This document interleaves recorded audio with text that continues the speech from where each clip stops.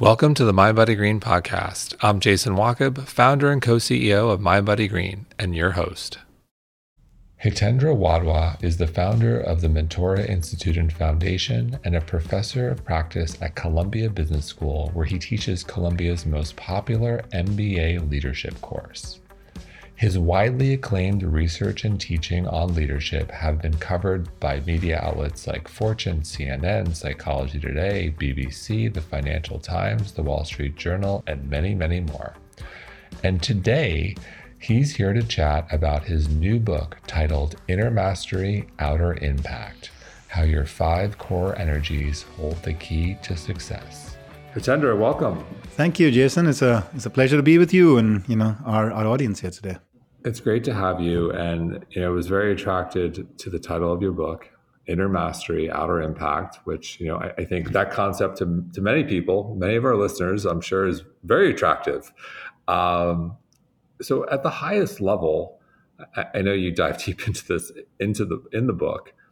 How can we achieve inner mastery? I think the one main thought I want to offer is that it is more something that we are invited to awaken to rather than achieve. It's realization that at the very center of our being already lies, a wealth of love and wisdom and joy and peace that any or all of us are really rightfully so hungering for.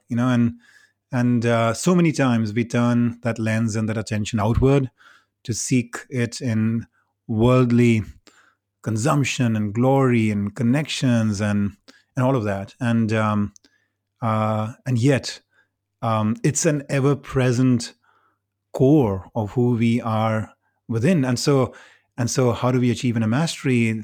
There are different paths up the same mountaintop, to that highest peak of human potential. I am personally very, very inspired by the idea that, each of us is being invited by life to find our path, to find our teacher, our teaching, our approach, that there are certain laws of human nature that ultimately govern, what it is that takes us towards our core and what kinds of things takes us away from it. And at the same time, it doesn't have to be a singular path, a singular teaching that is in fact relevant and right for all of us. I really loved the way Mother Teresa once said. She said, I love all faiths, and I am in love with my faith. And so this idea of both finding the path that is right for you, and at the same time being very appreciative and almost cheering of those who are earnestly on their own quest to discover their core, to pursue inner mastery, and doing it perhaps with a variant of or a different path and in a different position and time and where they are on it is itself, I think, a part of the journey, to recognize those diversity of paths that get us there. Now, my attempt in this book has been to seek to offer a few of those paths by connecting them with the energies that we activate within us. And there are at least 4 of those that I think, to me, I found an opportunity to research, codify, teach, and ultimately offer in the book. So you mentioned finding one's path, the power of the journey. Let's for a moment talk about your breakthrough moment, which ultimately led to this book. It starts at a very early stage. I was, I think, just about 10 years old when I got very drawn to what is life about and, what is existence and what is my connection with humanity beyond just my family and what about the universe? Those stars out there, I feel like they're speaking to me, and I rightfully feel like I'm, I want to see the whole universe as my home, and how can one really experience that? And so these questions would come up, and I was really fortunate to have grown up in a culture, like India, where these are questions that are not, in any way strange, to explore and ask and discover. And there've been truth seekers through the ages across all cultures, but India has been in some ways, especially enriched by some of those discoveries over the centuries and millennia. And so I was able to discover scriptures and teachers and had conversation like this with my parents and others, and saw them themselves go on a spiritual journey. So that was one, I would say, a very pivotal, shift moment for me, just around the age of 10, getting to start to access, a set of kind of insights and ideas, more from the mystic traditions, from not just India, but around the world. But then that was by itself only an initial stirring, I would say. And it got intensified by the time I was about 17, when I went to an ashram in India and kind of like wanted to give up on the material existence and really get deeply steeped in what the spiritual teaching was, of that yoga based kind of, ashram path that I was connected with, the monastics there that I was connected with, the monks. And yet the pull of the world was there, and I really wasn't ready yet to give it all up. And so I went back, into the world and pursued the, dreams of success and grandeur and kind of accomplishment and ambition that, any or all of us, are invested in. And so it then took really another about 17 years. Really, I had to live another cycle of 17 years through before, in my mid 30s, I finally reached that point where I was feeling quite, in a sense, unfulfilled from within while being very enriched from without. So from the outside, engaging and achieving, the usual kinds of things about the schools I'm going to and the profession and the organizations I'm working for and all of that. But it's feeling increasingly so from within, a sense of just growing dryness, of spirit and heart, in terms of what I felt I was born for and I wanted to discover, and yet I wasn't doing. So I finally, bit the bullet and started to commit to a meditation practice that had been introduced to me very early, but that I hadn't really been able to make a commitment to pursue. And once I got there in my mid 30s, made it a daily pursuit, and over time grew, my commitment to it. It's been the greatest blessing of my life, and it's transformed so much, not just of my connection with my own core and myself from within, but really given me a whole new frame through which to experience life, engage with life, and offer up my energies and whatever it is I can to be of service and support to the world. So yes, much of a human journey still being made and pursued, but within that, this awakening of something quite special from within, that meditation has been a key for me to unlock. Well, what's so interesting about you is you teach at Columbia Business School, and and hearing you describe your experience, you're talking about meditation. In the book, you talk about transcendence. You're talking about purpose, wisdom, love, self-realization, growth. I haven't heard you mention, nor did I see in the book, the P&L, EBITDA, all the, accounting, and I know you teach different type of course at the business school, but, I think it's important to note, on some level, you mentioned pursuing the things that everyone, is pursuing. And like, okay, I'm going to try to get that thing. I'm going to try to get that raise. I want to get that job. And there's nothing wrong about goal setting and trying to, attain some level of success, whether it's material or however you choose to define success. But it seems like people end up unhappy and kind of lost. And I'm going to come back to, I think, the why is something you lead with. You talk about these core energies, and one of the first ones in the book you discuss is purpose.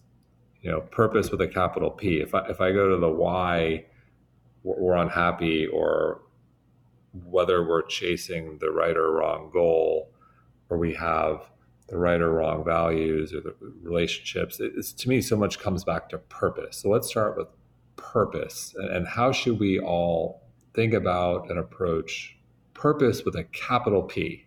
I love that distinction, the small and capital P. Yeah, I mean, at some level, it's the holy grail, right? I mean, any or all of us are searching for, a greater sense of meaning and fulfillment, and a real purpose to what it is that we are embarked on in life. And it's becoming increasingly so, I think, a very expressed need out there. And yet, I think there are some myths and misunderstandings about it that I'd like to offer up for us to consider and challenge, in our path to purpose. One thing, for instance, in my case was early on when I got very invested in the idea of leading a more meaning-oriented life, a more consciously chosen kind of direction in life. I thought it was about, five or six or seven or eight different things, and I had to kind of like balance them and do them all. And this was going to be my life and this was going to be my trade-offs. And then, I meet this one of my mentors and he kind of like makes this shape with me of like putting his arms together in the form of a triangle, and he asked me, Hitendra, let me ask you this: what's the one thing that you really want out of life? And I was stunned. I'm like, what do you mean by one, sir? Like, how about six or seven or eight? There's something to do with my family, something to do with my profession, something to do with. And he just paused and smiled and he said, just think about it. Don't have to answer this question right now. And then he made the shape with his arm like a triangle. And at that point, I didn't understand. But over time I did. And one thing I realized is that there is incredible power when we ultimately are able to distill, the direction in our life to that one thing, not to that bucket list of a checklist of things that we want to experience over the course of a life or we want to do over the course of a life, etc. But ultimately that one thing. And some people feel like, oh, wait a second, but if it's that one thing, then what are you saying? Are you going to sacrifice your health? Are you going to sacrifice your friendships, your family, your profession? What are you, isn't that an imbalanced thing? Just one thing? But that's the wrong way of thinking about it. Because when I say the one thing, I don't mean that you have to, eliminate your responsibilities and engagement with these different silos, of the things that you engage with in life, these relationships, these people, your own self, your growth and other things. But it's that there's a one integrative thread through all of that. And in fact, it starts to dissolve these silos. And all the moments of your life start to be imbued with a certain, kind of fusion of meaning that is coming from that one thing. I'll give you an example. Viktor Frankl, he's a beautiful man, right? He, as I'm sure you know, right, wrote Man's Search for Meaning, and often he was out there helping people realize that their suffering, their angst, everything was coming from a lack of clarity about what it is that their life stood for and what their meaning was. And then he was asked once, he was asked, Dr. Frankl, you're doing so much to help us, find our meaning. What is the meaning of your life? What's the purpose of your life? And he smiled and he looked at him, and he said, my purpose is to help you find your purpose, and so everything that he did was informed and guided by that one central ethos, and so that's one idea, which is like to be on this almost like romantic, like sort of, you know, engagement with life, to ask yourself, what is it that I'm meant to pursue? What is it that I'm meant to choose? And what is that one direction that in this finiteness of my life, I'm meant to invest and direct all my energy towards? That's one thing. Now, the other thing I would offer, though, is that we have to all be very cautious. We have to be very cautious because the risk we run is that we go down the path of Alexander the Great. He is considered great, justifiably so in some regard, because at his time, the currency of greatness was how much territory you capture and you rule over. And he was the greatest of the greats, from that regard. I mean, among the Greeks, basically at that point, he conquered as much of the known world as there was. And why did he do that? Why did he do that? Because his mother had told him that he was a very, very special human being. He was born of immaculate conception. There was a bolt of lightning that struck a womb, and he was actually, the son not of a king, but of this God Zeus, and he was meant to rule over the world. So that becomes his framework. That becomes his core belief system, and it guides him, and it shapes him, and it directs him to his destiny in that life. And yet, at some point, he gets to encounter these yogis in India, and he starts to see how simple their life is, and yet how profound and beautiful and liberated they are. And he has a couple of soul-searching conversations with one of their leaders, and it really moves and stakes and stirs him from within. And it reminds him of his conversations with his teacher Aristotle, from some time back when he was in Greece and he was growing up.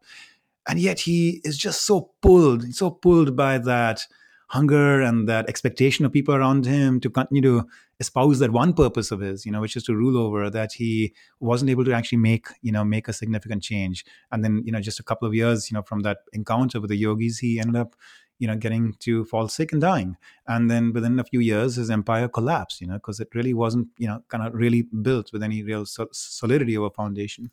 And I offer that up because you and I and all of us, right, we ultimately are fueled by our beliefs. I call them like your bedrock beliefs. And our sense of purpose will ultimately arise from what those beliefs are. And the more we engage with the hard questions, the ones that science can perhaps really not give us full insight and information on, that logic can not fully answer for us, that have to come from a deeper felt place within. Questions like, what's my relationship with the universe, and why do good things happen to bad people, and what happens after death, and things like that. The more we engage with those questions, wrestle with them, and come up to some clarity for our own selves, about our bedrock beliefs like those, the more we will be guided to our true purpose, rather than a blindsided purpose where we may have gone down a certain path and then only to awaken at some point, perhaps, to the realization, oh my God, like everything I've been pursuing has been based on a foundation that I am now challenging and questioning and wondering if actually those were the things that made life worthy or not. So anyway, so that we could speak more. Of course, the book goes into 5 stages of getting to purpose, from purely being stirred to actually going on a search to getting to define and then focus and ultimately fuse it with your purpose. Those are the 5 stages. But for now, I thought maybe, I don't know what you think. Yeah, well, I definitely I love that you're focusing on purpose, and I definitely want to walk through the 5 stages with you, because there's one area. There's so much to dive into the book. I think that's the one area we want to spend time on. But something I've always been curious about, I obviously I feel a strong sense of purpose. I love my work. There was a long path, a long entrepreneurial, well, maybe not long, you know, depending on how you view time, but it was almost like a decade entrepreneurial path to get to Mind Body Green. And then years later, in the beginning, was unclear whether it was not going to be successful. So it took a while, it took a minute, to say the least. But are there some people that just kind of don't feel that calling, don't ask those questions, and that they just kind of, go along, do their thing, go to work, get a paycheck, support their family, and there's nothing wrong with that, and enjoy watching sports and or whatever it might be, and that's it? Do you think some people are hardwired differently with regards to their purpose, or do those people end up later in life regretting maybe choices they make, or are they just wired differently? Are we all different there? Do we all have that innate yearning for more, and we're just not tapping into it? What's your take? It's a great question. I do think that there are lots of people who are, in that stage that comes even before the stirring. I don't even consider it one of the 5 stages of finding purpose. And so I offer in my book, a description of that stage as just, lying even prior. Let's call it stage 0 before you get to stage 1, where you're stirred. You're stirred and something is happening, and you're looking and seeking now because you feel like there's got to be something more, than what meets the eye.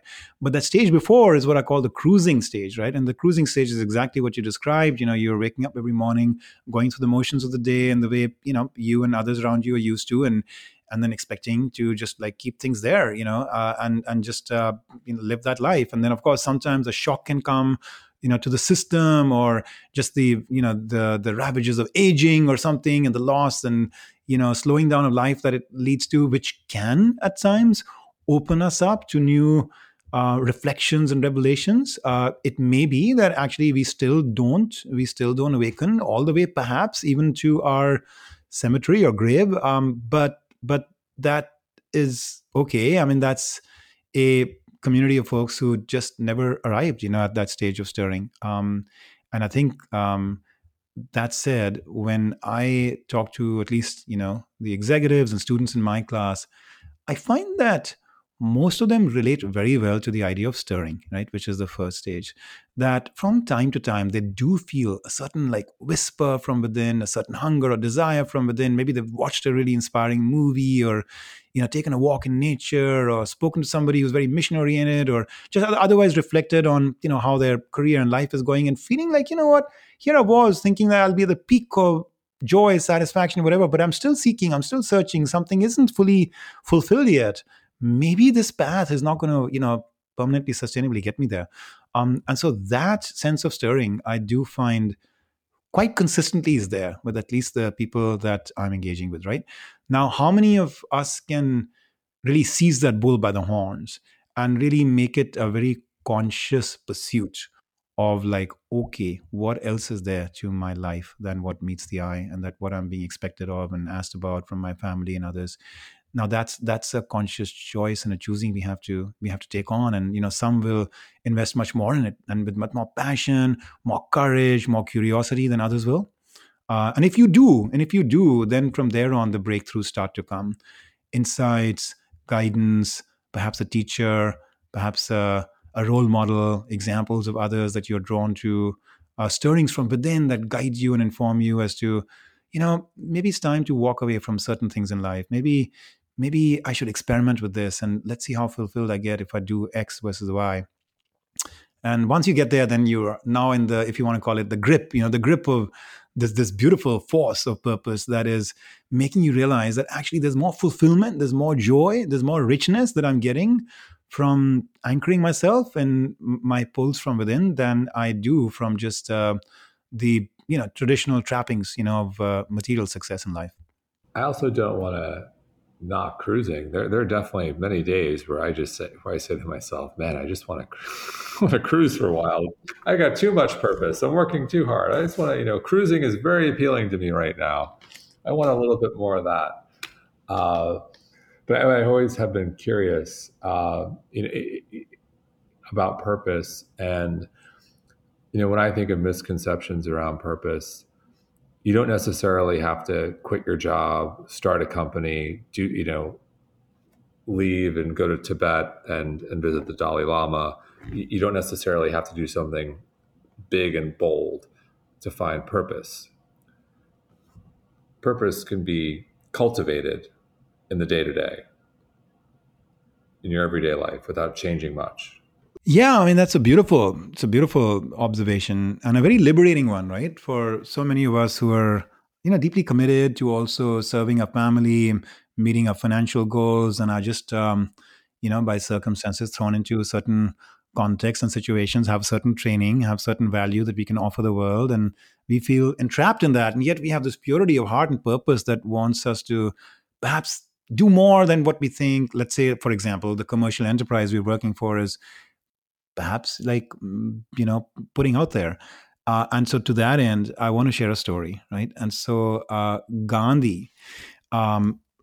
Gandhi had in his early 20s gone to London, picked up an education as a barrister in law, and then come back to India. And when he came back, there was this gentleman called Ray Chand that he encountered in Mumbai. And this Ray Chand became like a very captivating role model for Gandhi for the manner in which he seemed to express some deeply, spirit driven qualities. He had a certain steadiness, he had a certain centeredness, a certain capacity to transcend and look beyond, just the ordinary everyday humdrum of life and all of that stuff. And this guy I'm talking about, Ray Chand, was actually just about 2 years older to Gandhi, and he was a diamond merchant. So he was in this, you know, kind of store in India, in Mumbai, basically transacting in jewelry. But while doing that, he seemed to exude this aura, this inner charisma, this capacity to really express his core in a way that really, on a lifelong basis, really captivated Gandhi. When he went later to South Africa and started to go deeper into his own spiritual discovery and his, pursuit of purpose, he would often write to Ray Chand, get letters back from him to guide him a little bit on these deeper questions in life. And so, if somebody who's in a jewelry store as a diamond merchant being able to actually exude something which is so much more than purely the material and is able to stir the hearts of someone as perceptive as, this future Mahatma, then who are you and I to say, like, no, in my position where I am and what I'm meant to do and all that right now, it's so constrictive, it's restrictive. How can I really truly express my core, where I am? So again, that doesn't give you a formula for how to do it. And the book goes a little bit more into how to map your values to your role, in life and in work and in parenting and other roles you play, and find a way to kind of express, your essence in any or all of those roles. But I just wanted to offer up through that example of Raychand that the opportunity is there for any or all of us to be true to ourselves wherever life has placed us. And let's talk a little bit about the stages, if you will, in cultivating purpose. Happy to. So, as we have already spoken about, the cruising stage is where one is just kind of going through the motions of life, very satisfied and pleased and comfortable, or getting frustrated or disappointed here and there, but fundamentally not willing to question that there's anything more to life than just what meets our eyes sensorily and materially. And then we get to the stirring, and that stirring is that first stage of the five. And stirring could come from a shock to the system, perhaps a personal loss or a setback, or it could just be literally a calling, an awakening from within of something. One of my students went through one of these awakening moments where she just came back once from school and told her mom that very day, Mom, look at this picture. This is a cancer cell. It's a smart cell, and I'm going to outsmart it. I'm going to be a cancer doctor. And she's grown up very much to be an oncologist. She has done some incredible research to eliminate, the risk of, fatal, outcomes from certain forms of cancer, and is just doing beautiful work, out there. So incredible, right? Like, as somebody who was in middle school and kind of knew, what that calling was for her from within. But then for many of us, there are moments where we get certain inklings, certain pulls, and in those moments, we feel like there's something more. I'm deeply valuing something, or I'm deeply pained about something, and we may not be paying attention to it. And so over time, if we start to awaken to paying attention to those things and connecting those dots, they might lead us to a little bit more of information and guidance and insight as to what perhaps life is inviting uniquely for us to express as a purpose. So that's the stirring stage. Then you get to searching, and searching can be partly through connecting those inner dots, like we just spoke about, partly through studying and reading the scriptures or lives of role models that we're very drawn to, talking to people who we are very drawn to, the kind of values they express, the kind of purpose they have. And so a series of both inner introspections and outer explorations can ultimately take us to a place where, more texture is coming to bear for us as to what it is that we are more drawn to as the core beliefs and the values and the direction that we think give meaning, to our life. From that second stage of search, we then come to the third stage of define. And in the define stage, as the search starts to yield benefits, we start to actually, choose for ourselves and codify for ourselves very consciously, not on the basis purely of inheriting something from our parents or, our social system or our school or the organization that we are part of or the friend circle we are in, but choosing consciously for ourselves. What are the things we stand for? And I found there that it's very important to see that as an ever evolving level of understanding of that relationship between you and the universe. Because, as an example, which I share in the book, I was very drawn to nonviolence very early on. But my understanding of what it truly means to be nonviolent in a practical way in the world has been very much evolutionary, over the years. I first thought it was purely about I don't want to just get into physical brawls with other boys in school. But then it became something more than that. It became more also about toning down the, impulse at times to engage in emotional violence, hurting somebody, or saying or doing something that has an emotional impact on the other person that is negative. But then I came to a point where I realized that actually violence can also just happen in our thoughts, in just the unnecessary ways. And at times we criticize people, deprecate people, look down on people, judge people. Gandhi really warned us that was in fact the seeds of violence came from the very thoughts that we silently harbor in our own minds. And then it went beyond that to a place where I realized that it's not just about thoughts, emotions, and actions. Sometimes there are situations where you have to do it. You have to lay somebody off, and you have to have a hard conversation with somebody. In the immediate moment it might emotionally cause them some pain, but for a higher purpose, for the sake of the team or the organization or the family or their own ultimate long-term welfare, you're going to have that conversation. You're going to make that decision. And then yet again, I found in the Lincolns and the Gandhis who had to be thrust into those moments where they had to make some hard calls like that, they were striving to do them with so much love and care and sensitivity that they could minimize the amount of damage, that it did to the other party emotionally or physically or what have you. And so ultimately, my definition of nonviolence today is that, thou shalt, I shall, strive to my ultimate, to in thought, speech, or action, emotionally or physically, never harm anybody else. And if for the sake of a higher purpose, I have to sometimes engage in that, I ought to do it, in a way that minimizes that harm. I should really strive to do it in a way that minimizes that harm. And if I, stumble and fall, which I will from time to time, then I should be, willing to apologize and adjust and change my approach. And so, who knows what my definition of nonviolence will be 5 years from now, but that's the evolution I've gone through over the last, 20, 30 years since I've been introspecting on this. So that's the third stage. Defining, it's a very vibrant stage, a very active stage. It's not just a simple black and white, write 5 things down and then you made it. It's ever evolving.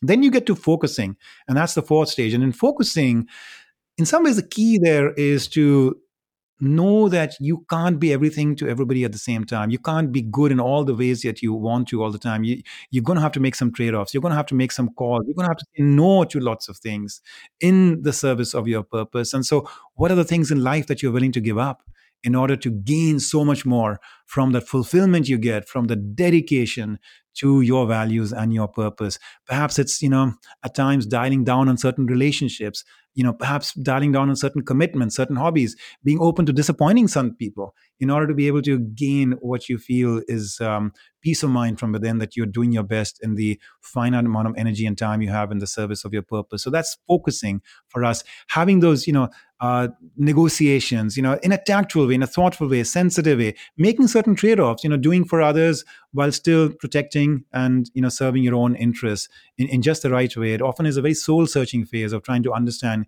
your relationship with your family, with the community, your organization, and the world beyond. And then finally, the fifth stage after you get to focus is what I call fusion, and that is just such a wonderfully beautiful point to get to, where literally everything and anything that you're doing is being informed and guided and inspired by your purpose. And I give a couple of stories and examples in the book about how in even everyday small moments, you see these people who are fused with their purpose just automatically, instinctually finding a way to map their purpose to whatever it is that they were being asked to do in that moment. And so that's that stage, where, like I mentioned, this one mentor of mine was trying to help me with their triangle idea, that you progress from the base of the triangle where you're, fairly unstructured and, undirected, more gradually to more focus, ultimately to that point at the very vertex of that triangle where you're completely fused. I love it. I love it. And I love how you describe the 5 stages. And I'm curious, what are some of the common pitfalls, in your opinion, on that journey? Are there pitfalls everywhere? Are there certain ones? Is the number 4 hang most people up, or is it just it's the journey and it's everywhere? I'm curious if there are specific areas, or at least in your experience. I respect that. One pitfall I shared, which I faced, was when I didn't really fully tune in to that stirring that was happening when I was 17. And, in its full force, it only came back to me when I doubled my lifespan. I was 20 or 34 or so when it happened. So that's one pitfall, that we don't pay enough attention to our experience, to what our spirit is guiding and telling us. And we get so focused and engaged with just, and so comfortable and in some ways numbed by the pleasures of the of just the kind of the outer life and the affirmations we get from others, that we let time just go by. So that's one thing just to be cautious about and be mindful of, is like to pay attention to the inner experience.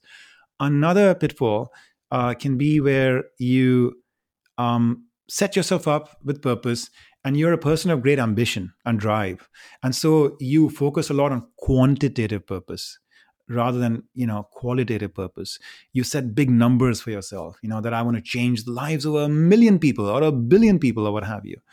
And the reason why that to me is a trap is because there are so many people who have had such meaningful lives and journeys on the basis of pursuing what you might call qualitative purpose. I mentioned in the book the story of two of them and how they raised this child as foster parents, as adopted parents, and how this child ended up becoming this incredible human being.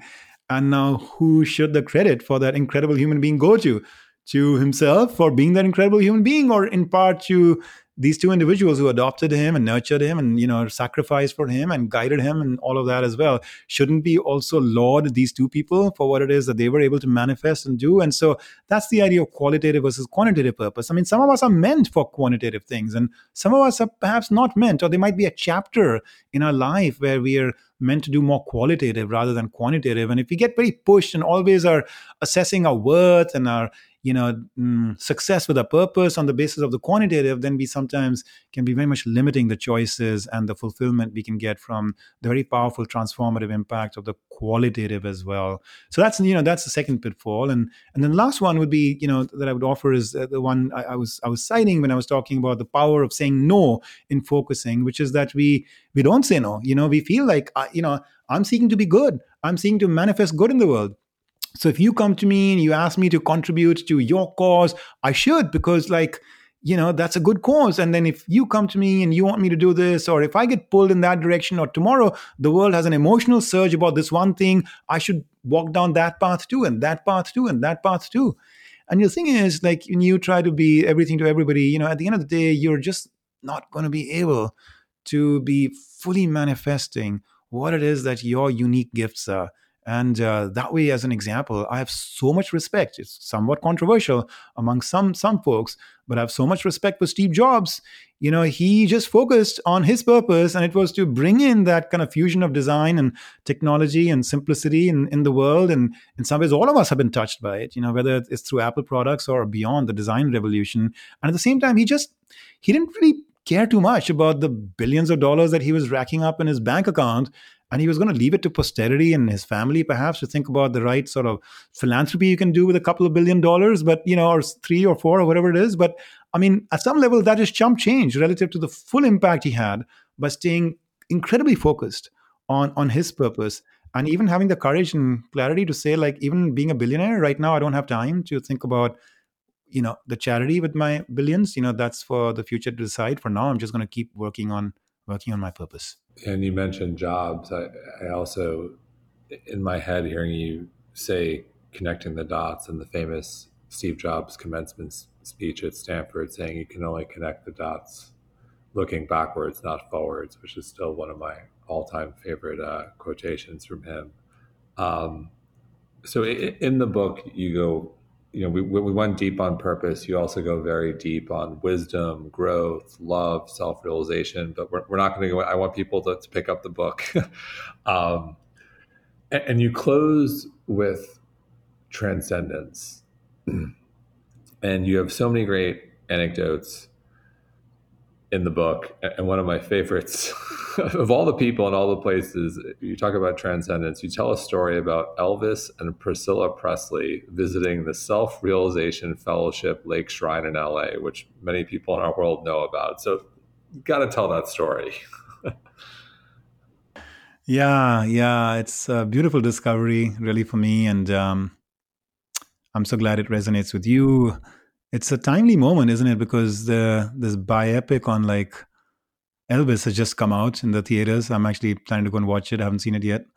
And as expected, from everything I understand from the buzz, it's focusing on his outer ambition and his outer success and his outer persona, that is obviously well known, well established, out there. But Elvis was harboring, very powerful inner hunger. And that chapter and aspect of Elvis's life is in some ways even more beautiful and luminous. Um, you know, Priscilla, as you mentioned, his ex-wife, she's observed. She said he had been searching his entire life. He was convinced that his purpose was well beyond music and movies. And he told one of his co-stars, he said, I'm not a man, I'm not a woman, I'm a soul. I'm a spirit, I'm a force. And Self-Realization Fellowship, the organization started by Yogananda, as you mentioned, many of your listeners might be aware of Yogananda and this teaching of a yoga-based kind of interfaith, invitation to really discover your full potential through a meditational practice and how to live in teaching. So they have, an active presence in the Los Angeles area. And Priscilla, she reflects and she mentions, she says, I have this very vivid picture in my mind. It's a very clear sunny afternoon in Los Angeles. Elvis and I on our motorcycles, roaring through Bel Air, down Sunset Boulevard, over the freeway, past Brentwood, into Pacific Palisades. And we stop at an idyllic retreat called Self-Realization Fellowship Lake Shrine, which, by the way, is a beautiful place for those of us who haven't been to it. Really, really encourage a visitation, right? So then she says, Elvis takes my hand and leads me through the grounds. For a long time, we sit in the meditation garden and focus on our attention and our breath. And I've never seen Elvis this calm. And then he looks at her after a while and he says, "It's what we all need, a break from the craziness." And then I share a little bit more about how he later on went to the headquarters, Mother Center, also in the Los Angeles area of SRF. He met with the president there, befriended her. She's a very exalted nun, born Rachel Faye Wright, but then taking on the monastic name Dayamara, or like a mother of compassion. And they became really good friends, and she counsels him, from time to time, as he really gets stirred, with these inner deep hungers, and wants to really accelerate his spiritual advancement and take the teaching and then offer it to his fans. And she affirms that hunger in him and affirms the value of going on that path, but also slows him down and says, look, I mean, this requires practice, this requires discipline. It's not going to be something that you can just do overnight just because you're Elvis, which I admire you for, but it's going to take much more than that. And unfortunately and painfully so, he wasn't able to get there, right? And before he could actually maybe get to that path of discipline, the flame of life was extinguished right within him. But it's so beautiful to know about that inner Elvis, because it makes you realize we're all the same. We're all the same. We have this outer Elvis form to us that is hungering and pulled in various directions and wants to indulge and cruise and all of that stuff. And yet, we can't escape from that. Even Elvis couldn't. There was that purity and that questing for something deeper and that connection with spirit that, hey, if someone like Elvis could have it with all his indulgences and his successes and outer engagements, then like obviously all of us have it. I love it. I love it. So, in closing, is there one thing that everyone, no matter where they are in their own journey, should do, could do, that would help them on their path to inner mastery? We're living in complicated times, Jason, as you know, and sometimes from time to time it's really hard, to decide what's right, what's wrong, and what to do about my health or my service to my aging parents, or my financial decisions, or where we live as a couple, or whatever it is. And the thing is, I mean, science can take us some of that distance, but not often to a full place of clarity and insights about those questions. And experience can help us, but again, sometimes we really struggle with some of these choices. And similarly with faith, reading the scriptures can help, but at times there's something more we're looking for. And so the one thing I perhaps want to leave our listeners with is to really tune in and listen to your inner voice, because in some ways that is where the universe is offering its whispers to us. And the inner voice isn't just a an entitlement, isn't just a instant choice that we make, that, oh, okay, let me just listen to my voice, and this is what I feel compelled to, or moved to, or pulled by. Because really, that thing that you've been compelled to and pulled by, is that your inner voice, or is that really a compulsion or a habit or a desire or a hunger or an emotional surge or an attachment that you're experiencing in the moment, right? You've got to give all of that up before you earn the right to really fully tune in and listen to what that inner voice is saying. And so that's just a beautiful journey to go on, which is like, how do I connect more and more and more with the wisdom that resides at the very core of my being? And I'll just kind of end with the story. Vincent Sheehan, he was an American journalist, and he went to Gandhi. He was very inspired by Gandhi's, kind of offering that a lot of the hard decisions and calls he'd made, including in India's, independent struggle, very pivotal decisions that he made came from his inner voice, So he asked us, Mr. Gandhi, you talk about your inner voice, but many other people struggle with their inner voice. And some of them actually end up like listening to what they claim is their inner voice, but they go down some really dark paths and do really bad things. And so like, how can you trust it? Is it so that it's like first you have to confirm and know that it's the true voice, the true voice within, and then you surrender to it? Is that how you do it? You have to get to be really sure. And he says that Gandhi looked at me as though like, what? Like, did you completely misunderstand what it is that I've been, seeking to, offer and tell you about my philosophy? Because what you said is the complete opposite. He said, because Gandhi told me, he said in that moment, he said, it's the complete opposite. He said, it's not that you first have to be convinced that it's the right thing and then you surrender to it.